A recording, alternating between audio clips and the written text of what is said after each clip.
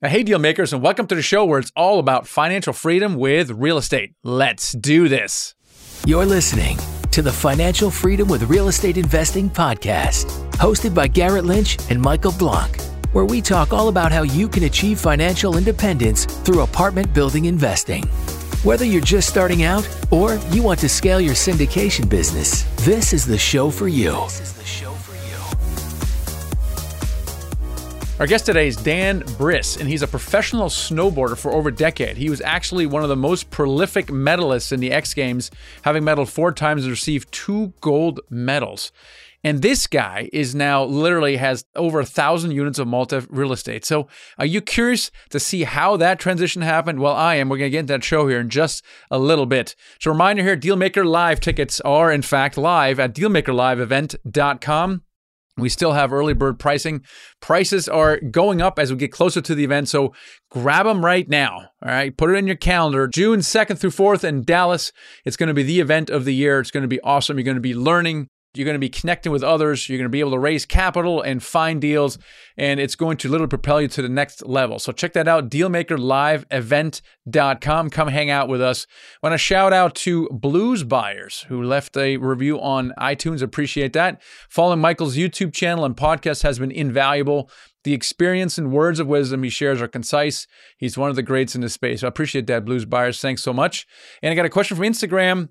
Why would an investor want to do business with me if I don't have any experience and don't own any apartment buildings myself? That is a question of the day, and it's actually quite simple. They wouldn't, okay? Let's just forget about it. I'm just kidding, okay? Just kidding, of course.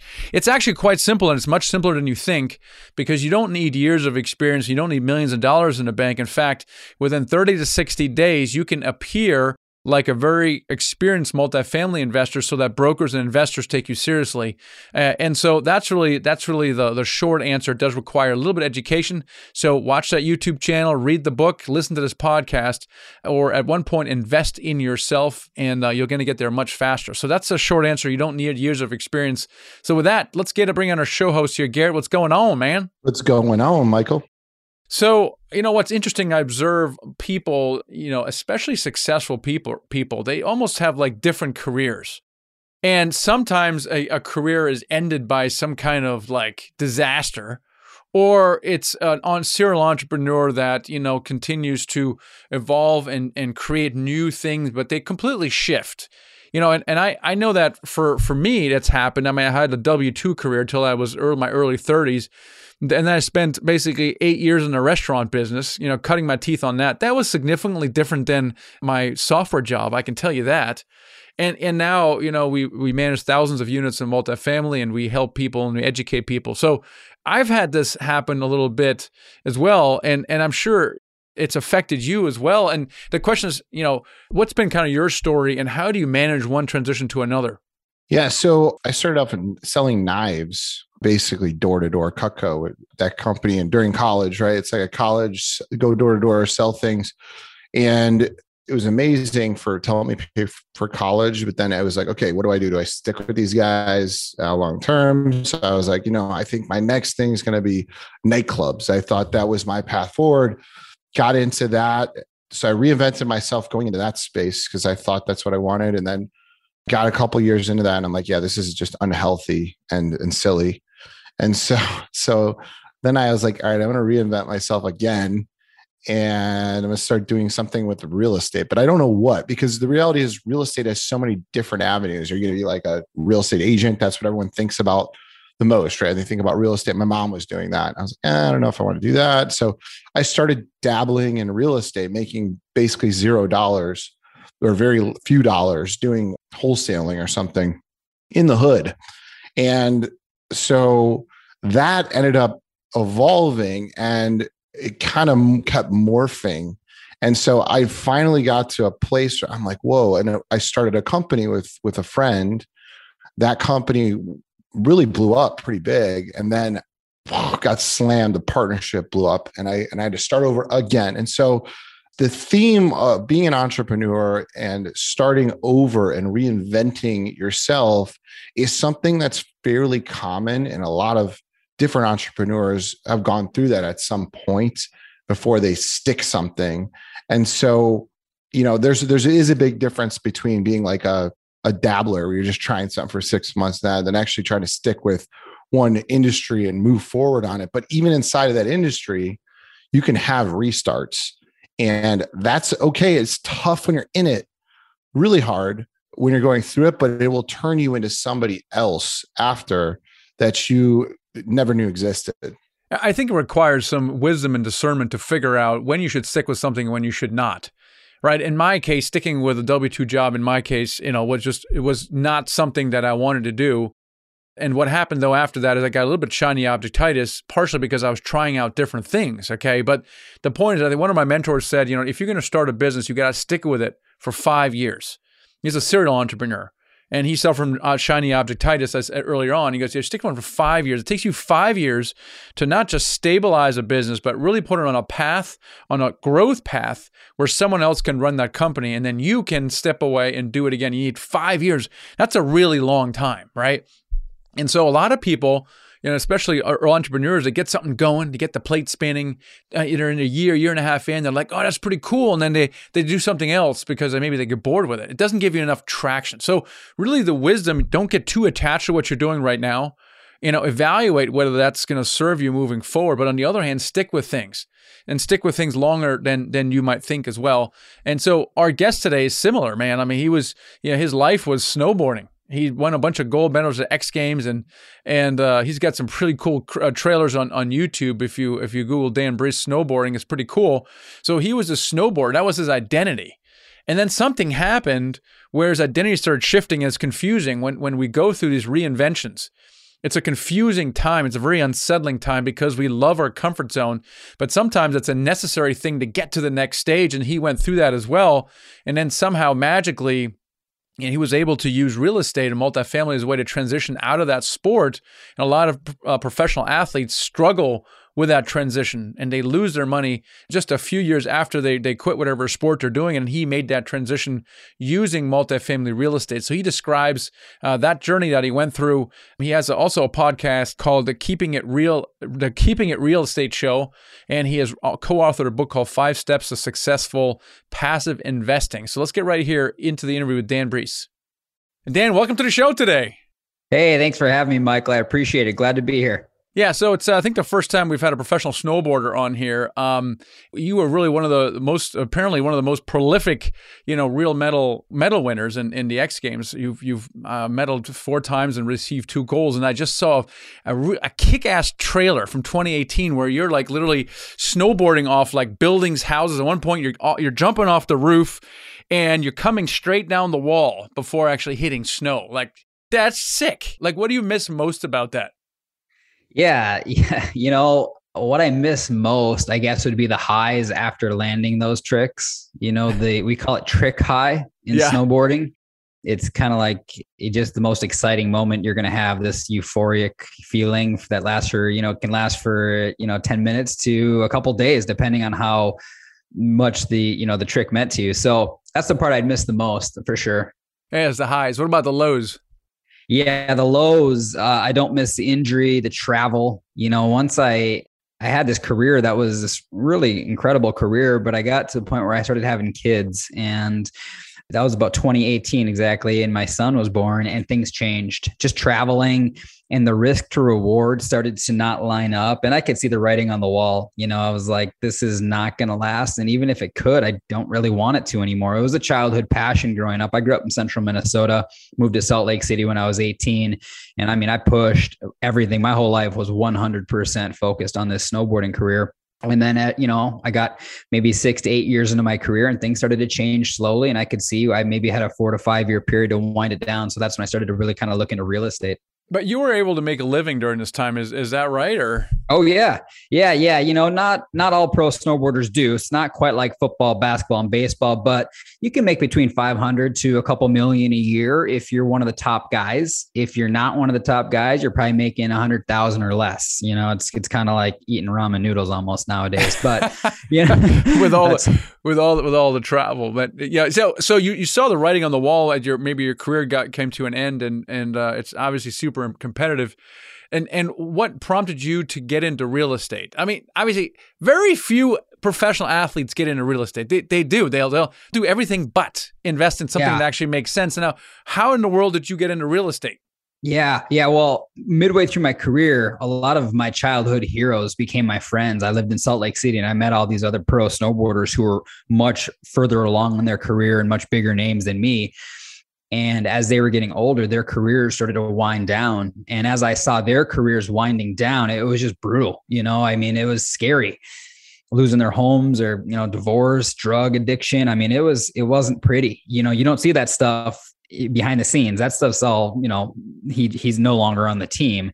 So once I started seeing that stuff, I could tell the current investments I was making with my financial advisor talking about retiring at 65.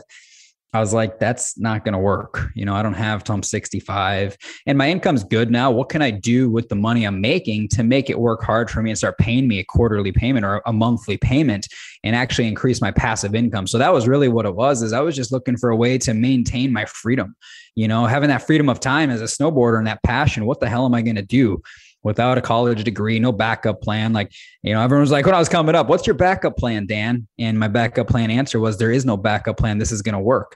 Oh, yeah. And everyone, I think, would kind of think this guy's nuts, in which, I kind of was. Well, you probably friends were, you probably are. But what led you to believe that you can use real estate to kind of slowly exit that? Like, who led you to believe that, or what was going on there?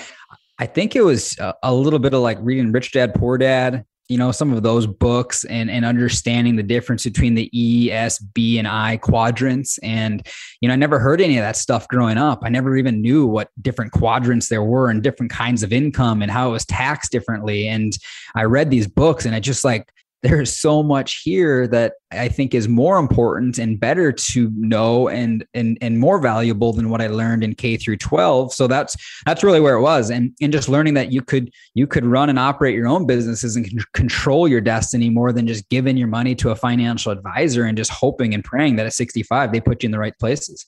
Yeah, now this is the problem with the Purple Book, which also ruined my life. But one of the things that doesn't, at first it messes you up, guess mentally. Because I was like, oh God, I'm such an idiot. It doesn't matter how much money I have in the bank or what my job is. Depends on how much passive income I get, right? Which I had very little, if basically none. And the only problem with the dumb book is it doesn't tell you how to get there. It mentions real estate a lot and cash flow businesses a lot. But you're like the reader, it's left to the reader's devices to figure out, okay, how do I replicate said passive income? And so I'm curious, what did you do? Like your next thing, like what was the next thing in real estate that you did? Like what was your initial path? I started reading every book I could get my hands on regarding multifamily and passive income. And I came across Ken McElroy, which is one of Robert's kind of right-hand man guys. ABCs who does of real estate investing. Yeah, great. Yeah. And I read his book, The ABCs of Real Estate Investing. And I was like, wow, he makes it sound like it's possible. Like when you're young growing up, you're like, how the hell are you going to buy a $50 million or $30 million or $20 million building? Like you don't even know it's possible. So I started digging through books and just reading a ton of books and just doing some self-education. I started flying all over the country looking for different, forms of education. I went to like the Real Estate Guys mentoring program that they had and a bunch of weekend trainings. And, that was kind of the gist of it. And then I finally ended up hiring kind of like more of a personal mentor, someone to help me throughout like the weekly, monthly, yearly processes of finding deals and actually buying right. Yeah. So did you pursue multifamily and right out of the gate, was that your initial strategy? Yeah, I ended up buying a 9-unit deal first, and then I bought a duplex, and then I bought a 24-unit deal all on my own. And, I could see, hey, as much money as you're making, which again, wasn't a ton of money, but it was enough where at some point you're going to run dry. These deals take cash. So I ended up reaching out to a couple of good friends. We ended up buying a 28-unit deal together. And that gentleman, Mike, and I started Granite Towers Equity Group, which is now our investment firm where we buy multifamily value add deals and we raise capital from investors. But that was really, in the beginning, it was just looking for passive income, trying to find a way to put my money to work and learning all I could. And we, I was hiring all the management companies during my snowboarding career for those four deals or so. And I was on weekly calls with them while I was doing my snowboarding career. And it was an incredible learning experience. And luckily I was buying in 2012 where you kind of couldn't screw it up. Market was headed in the right direction. So I got lucky, really. and then I started to learn more about how lucky I actually was getting as I was buying these deals on my own as I got more educated.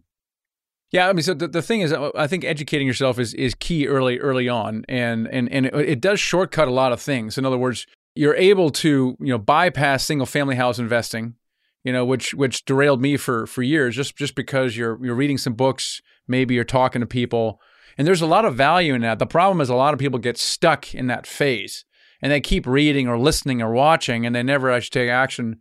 What compelled you to actually say, okay, I'm kind of done reading these books now. Now it's time to actually make offers. What compelled you to bridge that gap? Yeah, for me, it was kind of a positive and a negative. The part where my snowboarding career was coming to an end, regardless of what I wanted. So there was this point where I was doing well, and I was like, I really should be buying multifamily. And then I started to get some feedback from some brands that some of these contracts were likely going to end, in a year or 2 years. So I could see that whether I want to buy or don't, I have to. Like, this is a point where you're kind of up against the wall. So I think that fear of my career running out and still having funds coming in to allow the freedom and have passion. And that was really it. It was just that I knew it was going to end. Did you have financial advisors around? Like, typically, like athletes that I am friends with or been friends with, they have like financial advisors that are around them or in their group of people. Or I'm just curious, did you have those kind of influences around you during that time, or was it just kind of like, oh, I'm on my own? Yeah, I had a financial advisor that I went and sought out at Northwestern Mutual, like a big firm, but it wasn't like a elite, like tight group of financial advisors like you're probably talking about. We talked to some athletes and they have this kind of like a higher level, more, served up platter of financial investments that's a little bit more in detail. So I didn't have that going on. There were other people in the industry that were doing, some sort of investing and stuff, but no, it wasn't really like that. It was more just kind of me on my own and realizing that I needed to do something. And I guess at the end of the day too, the kind of person I am is I want to have the control. I realized, there were so many times where I gave funds and money to people and put money in deals, or I did these sidebar investments that didn't end up doing very well. And I was really upset about those. And I'd rather me be upset at me than, saying, oh, I didn't study well enough. Here's 50K or whatever it may be. And then the 50K is gone. So I think that was part of it too, is I just want to be the one. And I believe in what we're doing. I believe in, Mike and I know how thorough we are. So why wouldn't you put your money where you know the most? And that's just kind of how it went. Yeah, it must have been disappointing to you to not get more investors from the snowboarding world, because that was your world, right? I mean, that's what you know. And sometimes this happens. And, you've kind of a setback. And then, now you got friends and family. Were you ever concerned about taking money from friends and family? Was that kind of a weird thing? Yeah. I always tell them if I'm close to them, this is a projection. At the end of the day, if I lose all your money and you're not comfortable with that, don't invest. And I'm pretty blunt with it. It's like, you're a big boy now. If you're going to come into this deal, these are our projections. My money's here. You can see how much I'm putting in. I believe in the deal enough to put my money in the deal. So if you want to take this risk together with us, let's go. But don't be calling me in 2 years if it didn't kill it, saying you hate me and you're going to, because I'm probably going to tell you the truth. We had this call before you joined and this is a risk. And so anyway, luckily we've never had those calls, and hopefully we don't ever, but that's how I handle friends and family that are close.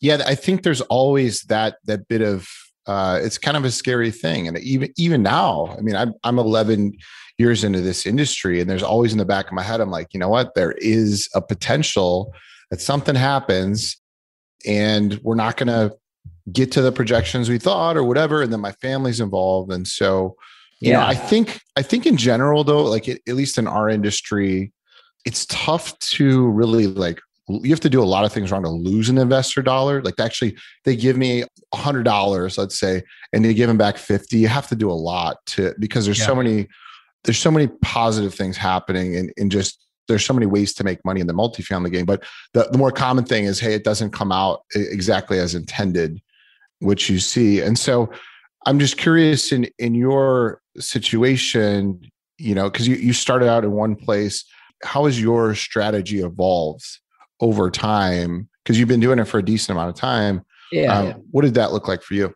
Yeah. And just to touch on that other piece with investors, I just wanted one other piece that came into my mind when you were talking was I'm almost more concerned with where the dollar ends up in 5 to 10 years versus what our investments look like. And because these investments roll with inflation, I'm more concerned for people like my parents, my brother, of them saving their dollars in the bank than great point. Yeah, I feel better personally have some cash for sure. But I feel great when I wire $100,000 into a deal or whatever I wire into a deal, $50,000 into a deal. I'm like, okay, cool. That money I don't have to necessarily worry about anymore. It's kind of in a place where it's a safe haven. So, but that's that. Getting to your next question, the strategy that it changed it was first buying smaller deals with my own money, recourse loan, not doing value add strategies. And now we're buying deals that are, ideally in that $15 to $40 million purchase price, somewhere between 100 to 400 units. Every time we're going to do some sort of a value add play to it and, fixing it up or changing management or whatever it may be. And then, we use non-recourse debt and just our underwriting has changed a lot and it's become more conservative from what I was doing originally. And it's just, you don't know what you don't know. Yeah, and that's exactly right. And things change. If you think about when you first got started, like that first year or year and a half, think back, what was your biggest challenge at the time that you were really grappling with? I think biggest challenge in the first year was underwriting because I had the capital at the time. I was buying smaller deals that I could afford. But if I was going to go to bigger deals right out of the gate, which is what I should have done, I should have got training sooner. I should have got more in-depth training sooner from A to Z of multifamily. Because if you're using your own money, right, there's no one looking over your shoulder, and you're the easiest person to lie to. It's a great deal, when you got to convince a bunch of other investors who are asking you critical questions. It's a different thing. And are you more of a numbers guy? Are you more of a relationship guy? Like, where do your strengths lie? I would say I'm more of a team, a relationship, vision building, projections for the group. That's not to say that I'm not focused and interested in the numbers on our weekly calls, our management calls, and underwriting when we're doing our deals. But I would say Mike is probably more focused and more interested in the underwriting piece. How do you guys split up the partnership then? We own Granite Towers 50-50, but as far as when we're, in the beginning, we were both looking for deals. There wasn't much to asset manage. So we were both building out teams in our markets. We were both underwriting deals. We were both doing due diligence. We were both raising capital. And, as we're starting to get a little further along now, there's just some other strong suits that I think, he's a little more interested in better at. I'm a little more interested in better at. And now we have a podcast as well that we should probably have you on as well. It's just evolving and we're building our team out much more. Now we have a full-time accountant. We have very specific property management companies for different markets. We have our first acquisitions and asset manager that's full-time with us. We have an underwriter that's helping us with our underwriting. So we're starting to oversee more of a group of highly skilled, team members. Partnerships can be tricky, especially early on. Did you struggle at all trying to figure out the partnership?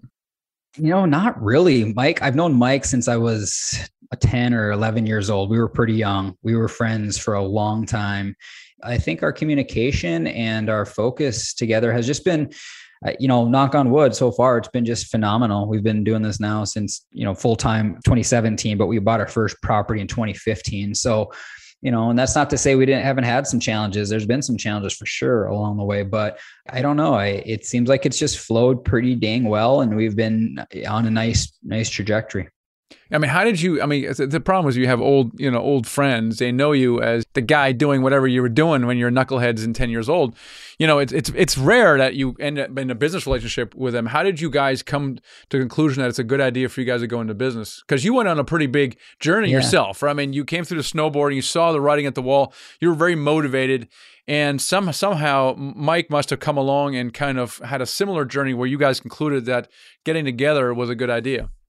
Yeah. I went on my snowboarding career path journey. He went through a high net worth insurance sales career and he was buying a single family home. So his goal was to buy, I think it was 10 over the next 10 years or something. And I was buying multifamily, and he and his wife and kids came out to our place in Washington in 2015. And we were just talking. He's really good friends of mine, and our wives get along really well. And when we came out, we started chatting about what we were up to, and that kind of just came up. And I was like, man, you should forget the single family homes and let's buy one together. Let's buy a multifamily deal together.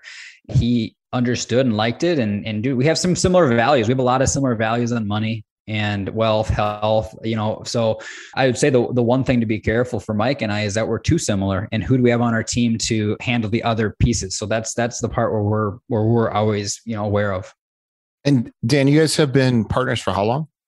We bought our first deal in 2015. We started Granite Towers though in 2017. How do you guys manage the partnership? Because that's honestly, it's something that I don't think people bring out in the open enough. And it's so important. Like I had a partnership fail miserably, and it was one of the hardest experiences I went through. And I'm just curious, how do you guys manage that? And how do you guys keep it consistent and work through problems? Yeah, gosh, I get this question a lot, and I guess I almost take it for granted in the sense that I don't know exactly what we do, how it works. I guess communication is extremely open. We have a lot of respect for each other, I think and we always did growing up.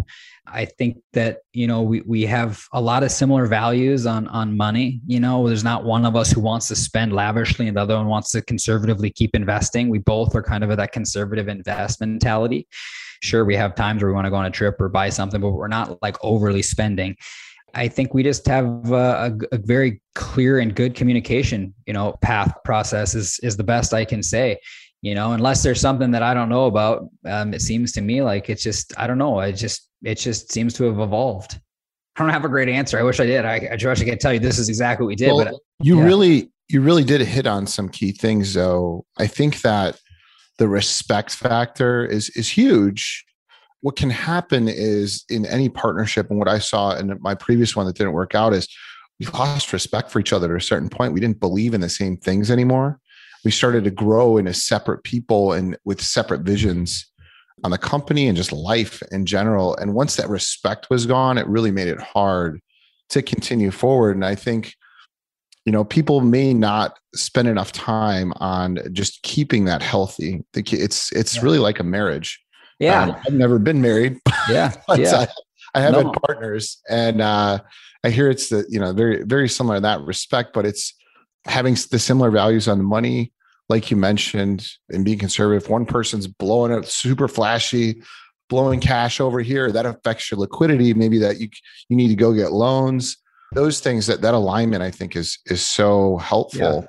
And so I think you're doing it naturally, which is cool, but there's still been, I think the respect over everything has helped you guys a lot. Yeah, I would agree with you. I think the other part that's helped us a lot is we were trained very similar when we're looking at deals and buying deals. We have, we're not trying to do a new build one week and then storage facilities the next and then multifamily the next.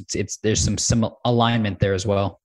You can have shiny object syndrome, guys, in multiple facets, right? So I think what Dan's talking about is, you could go and say, oh, self-storage is the way forward, or this, or, industrial or whatever. And I think one of the things that at least I've done personally in my career that's helped me a ton is stick with one specific niche. And it's like value add multifamily.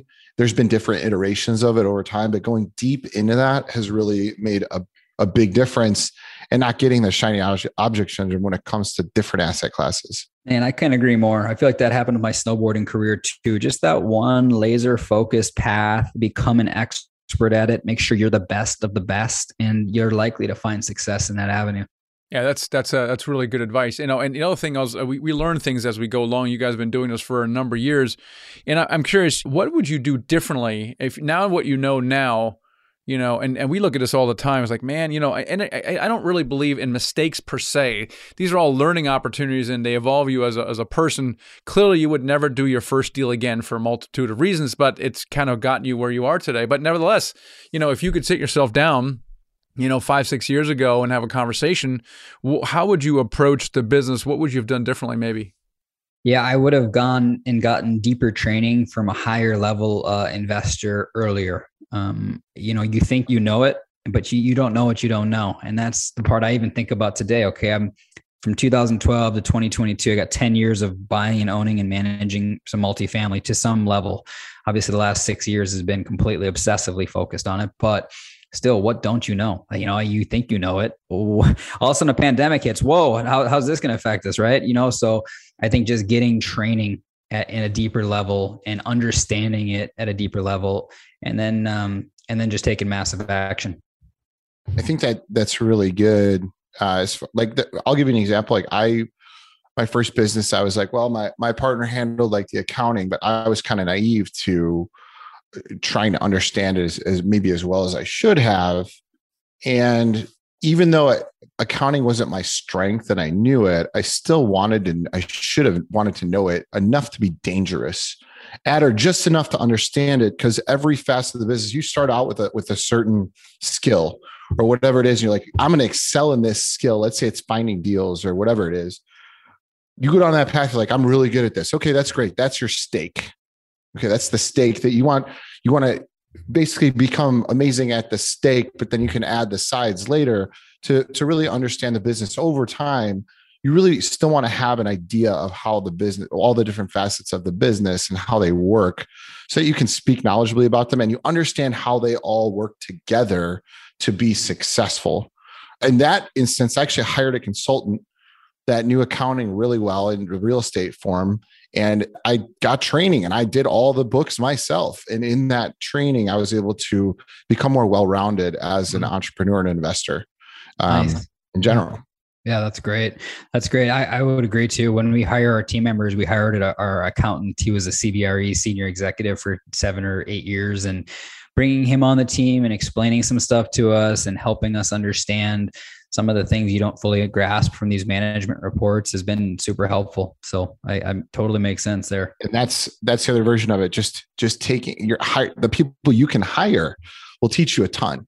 Mm-hmm. The HR department that we had, I built it. I didn't even know anything about HR because I never worked a job in my life that had an HR department. And so, but I had someone that knew it cold. And so I could ask this person questions all the time. And all of a sudden we had that. And so I love that you touch on that. Those surrounding yourself with those people are really important as well. Yeah, I love that. Dan, what is your parting advice for people who are maybe where you were some number of years ago and they see the writing at the wall and they really want a solution and they feel real estate is a way to do it? What's your advice for them? Number one is, if I can do it, anyone can do it. I feel like, there's nothing special here about it. I think getting educated and making sure it's great education. And if you're going to invest passively in deals, you can get some education too, to do some basic understanding to see if the deal sponsor that you're going to be investing with, or if you're going to be a deal sponsor, you just got to have that basic knowledge education before you even get going. So step one is just get educated and make sure it's a high level of education. And then when you start to invest, make sure you're putting your money in the deals. And if you're hesitant to put your money in the deals, you're probably not ready to be raising money. That is great advice. Guys, one thing I looked up about Dan that's really a fun fact, that you did this thing called the gap of death. Dude, incredible. Just look at that picture when you guys get a chance. You're absolutely a legend. Thanks for coming on. A legend in snowboarding, but also creating this awesome legacy in real estate, which is so fantastic to tap into your knowledge and abilities, Dan. So thanks so much for spending time with us. How can people get a hold of you if they want to find you? Yeah, you just hop on www.granitetowersequitygroup.com. There's a contact us form. We have a free ebook. It's again, www.granitetowersequitygroup.com, or you can send me an email, dan@granitetowersequitygroup.com. You guys heard the man. Thanks so much. Sometimes we have to go through life ourselves and experience and suffer personally before it changes our life. And sometimes I support a certain degree of suffering is necessary, but sometimes you can look ahead at other people's suffering, Garrett, right? So what he did is he looked ahead at some of the other snowboarders who were ahead of him, and he saw what they were going through, and he was like, that's not what I want.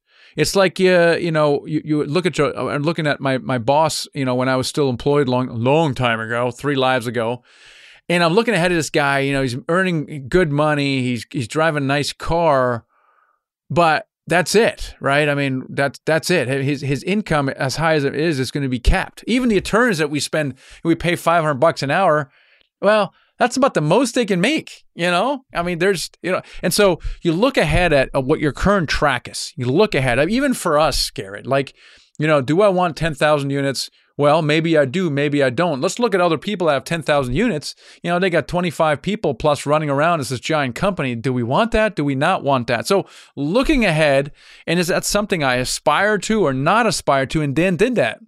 And because of that, he was able to take action before the bankruptcy, leaving his professional sport. And I think that's really powerful, looking ahead and seeing, well, how do I make decisions now, or I'm going to end up exactly there. Maybe I don't want to end up there.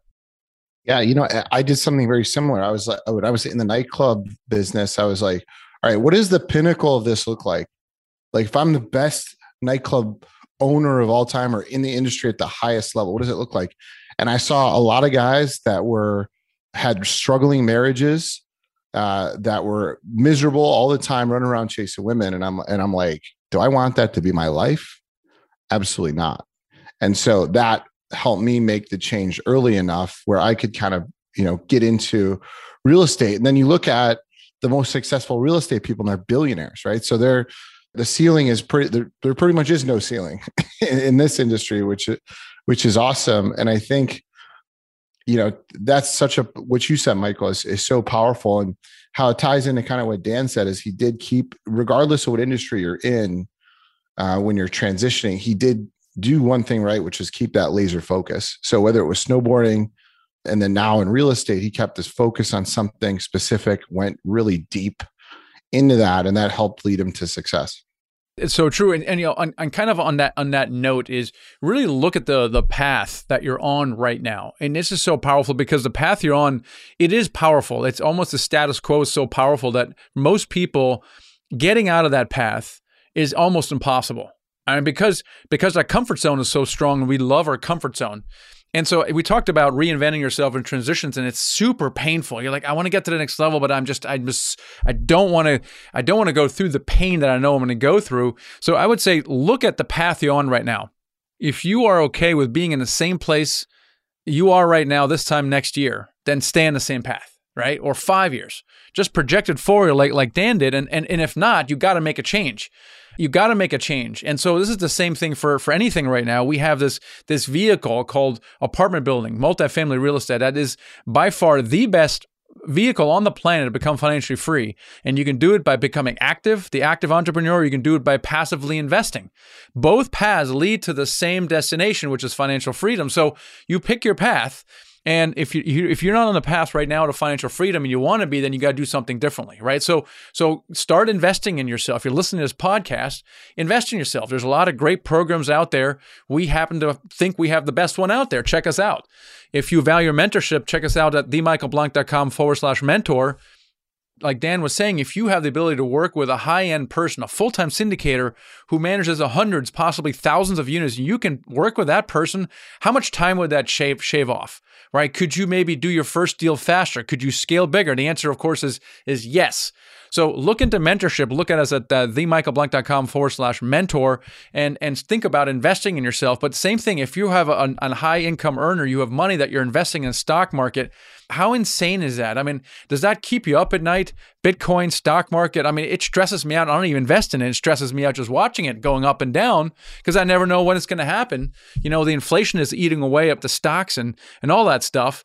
So why not consider investing in syndications, these real estate syndications? Have you tried that? Is that something you might want to try? So a couple things for you guys to consider is we have this report we put out where we compare the stock market to real estate investing, syndication specifically. It's at themichaelblank.com/report. So if you're curious about that, that is the place to go to. If you're like, okay, I'm ready to have a conversation, then head to our investment company called Nighthawk Equity and let's have a conversation. And book a call right there. Just click the join button, book a call with us, and we'll see if it's right for you. And if so, then we'll put you on the list for our upcoming deal that Garrett is working on. So, I think it's great you guys are listening to this podcast. It's very important. At one point, though, you got to see, am I on the right path to where I want to go? And if you are, then great. But if not, then make a change. So hopefully Dan's story today inspires you, and we'll catch you next time. Thanks for listening. Take the next step toward financial freedom by checking out our Freedom Vault, where you can find free resources to help you with apartment building investing.